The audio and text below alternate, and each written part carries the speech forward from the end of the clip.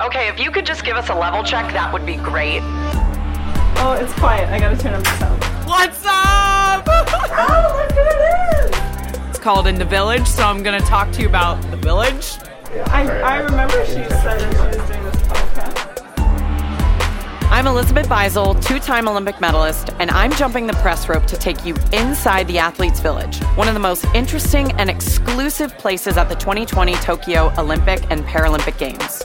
We'll have unfiltered conversations with Olympic athletes from the ground about the daily experiences that make up a majority of the athlete life at the Games. After all, it isn't all nail-biting pressure and medal ceremonies. This podcast is presented by NordicTrack from iFit. You can hear us in the headphones, okay? Sure. Okay, we'll get started in 3, 2, 1.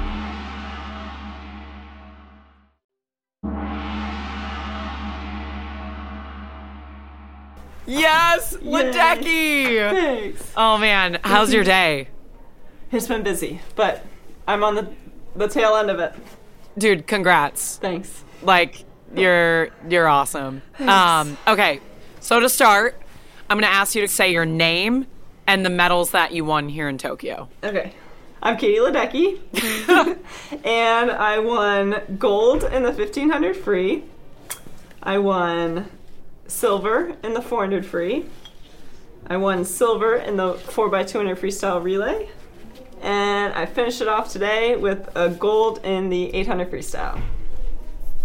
Big week of racing, pretty much to say the least. So the podcast is called In the Village. So we're going to speak a little bit less about swimming and you racing and what everybody sees on TV when they watch you. And I kind of want to talk about what it takes to make Katie Ledecky successful in the pool beforehand, kind of like the behind-the-scenes stuff. So, sure. In terms of nutrition and In the Village, what does that look like for you? How different is it from what you normally do at home? And maybe just walk us through a day of eating on a race day.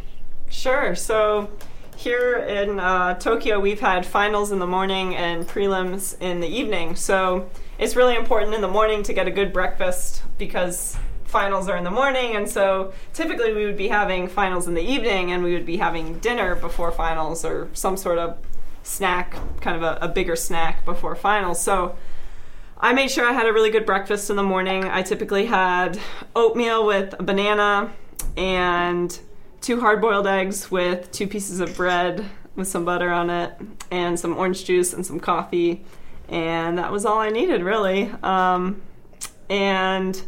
then for lunch and dinner, I would sometimes eat in the village, but then sometimes also, since we were on such a strict schedule and had very little time in between the morning sessions and the night sessions, Team USA has some food service here where they brought some chefs from the Olympic Training Center in the United States out here to make meals for us. So our nutritionist, Alicia, has been, I don't know how, but magically these meals have been appearing at the pool, and we had a microwave at the pool, and she would heat them up so we could eat the food either at the pool or when we got back to the village, so we don't have to make that extra stop to the cafeteria. So I did a lot of that because of how busy my swim schedule was.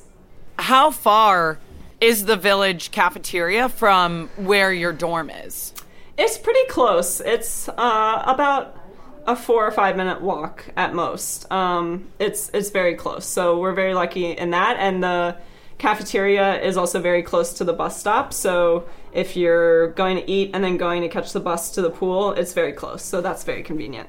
Okay, yeah, no, that's good. Talking about the bus system, because I feel like people don't understand that you have to take buses on a schedule to get to your venue. Sometimes they're late or early or they don't show up.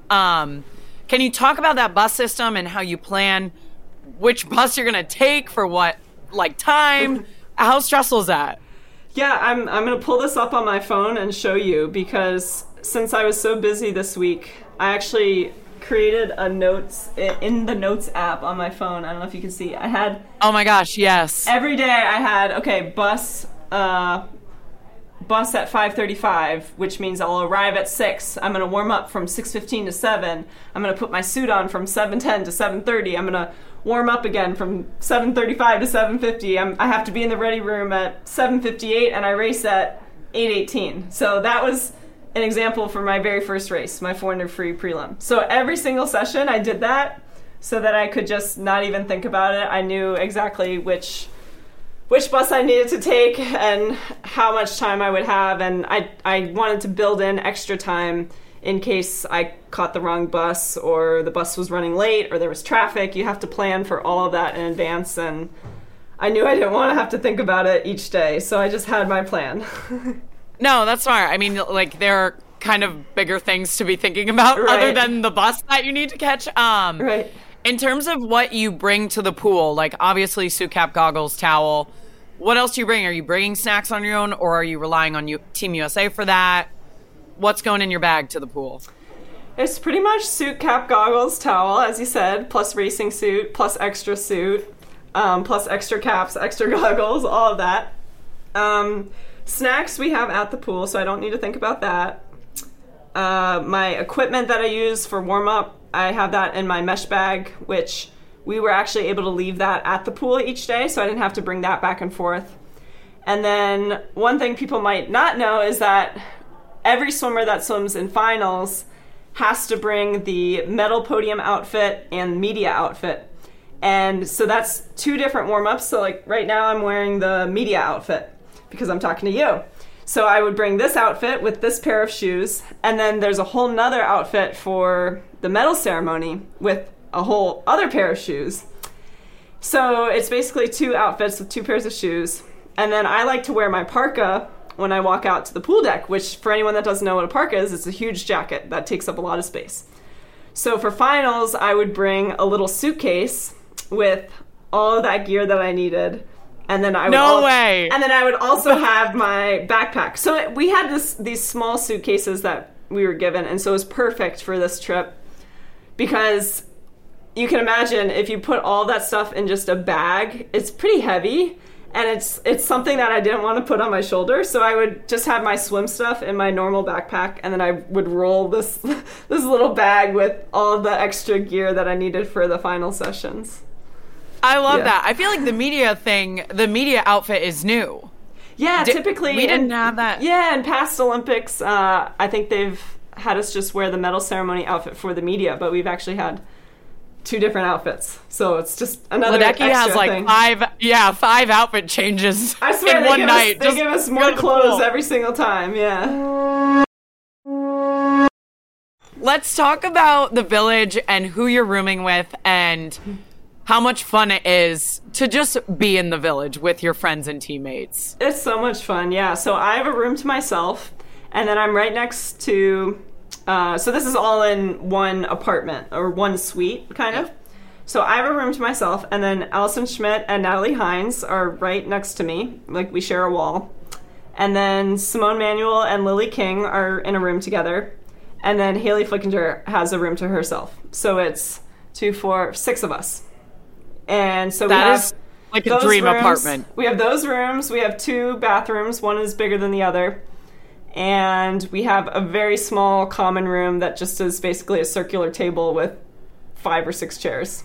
So it's fun. We just, there's some days where we play cards, we play games. I mean, once the meet got started, we didn't have as much time, but we would just sit and chat and goof off. And now that our meet is over, we have just one more session left tomorrow where we're going to go cheer, and we have to pack, and I know we're just going to be so exhausted, but just going to enjoy the last, 24, 48 hours together as a team. It's a really special team, so I'm going to miss them. It's hard because you spend so much time with these 50 people, these 50 teammates for 5 weeks, and then you have to say goodbye, and at some point you get together again, but never for that long of a period of time. And so I think we're all just trying to soak in every last minute.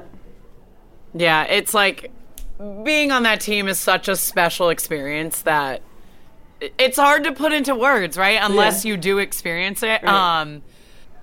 Lastly, what is the difference from 15-year-old Katie Ledecky in London to Katie Ledecky now in Tokyo 2020, 2021? And I have to just put in my own little word here. It's been so cool to watch you go from 15-year-old Ledecky to where you are now and take along Katie Grimes with you. Like, your handshake with her today in the pool. Like how's it been? How has that journey been for you? What's the difference between 15-year-old and you now?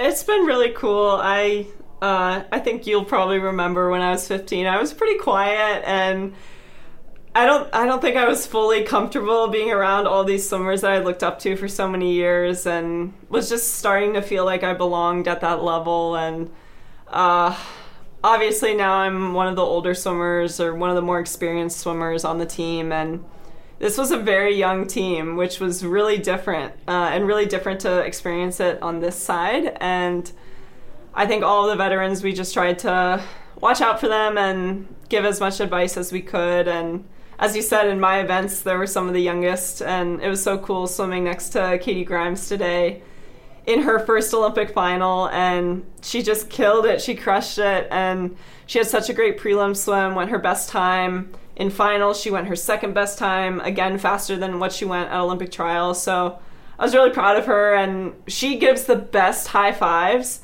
and she's been cheering like crazy in the stands for our team this whole week. And so we've been talking about wanting to create a handshake, and so in warm-up today, we finally made a really quick handshake. And after the race, I think she was a little disappointed that she got fourth, which she shouldn't have been, because it was amazing. It's an amazing accomplishment at age 15 to get fourth at the Olympic Games. I was like, come on, Katie, we got to still do our handshake. So it's just like a clap, cross clap, double clap. Yeah. Pretty simple, but I'm glad some people got some pictures of it and captured the moment, because I'll always remember getting that opportunity to race with her, and I know she was soaking in every moment of it. It was really cool to see her enjoy it as much as she did. Yeah, and I think that's something that she will pass along to the next 15-year-old that comes along. I know, right? She was saying, like, hey, maybe in 9 years I'll be 24 at the Olympics with a 15-year-old. It's pretty cool, and it all comes full circle. It does. It always does. Yeah. Ledecky, congratulations on an incredible Olympic Games. Thanks. You're busy. Go home. Thanks. Try to get some sleep. Travel safe. And I hope that I get to see you soon. I know. I want to in person and give you the biggest hug. I love you, Basil. I know. I love you too, Ledecky. All right. Spend some time together. Yeah, we'll find a time. Don't you worry. Congrats. Soak it all up. It's like, take a minute to just soak it in. All right. Thanks. All right. Thanks, Ledecky. Bye. This podcast is presented by NordicTrack from iFit. Follow In the Village now on Apple Podcasts and wherever you're listening to get automatic downloads. And tune into the networks of NBC to catch every moment of the 2020 Tokyo Olympic Games.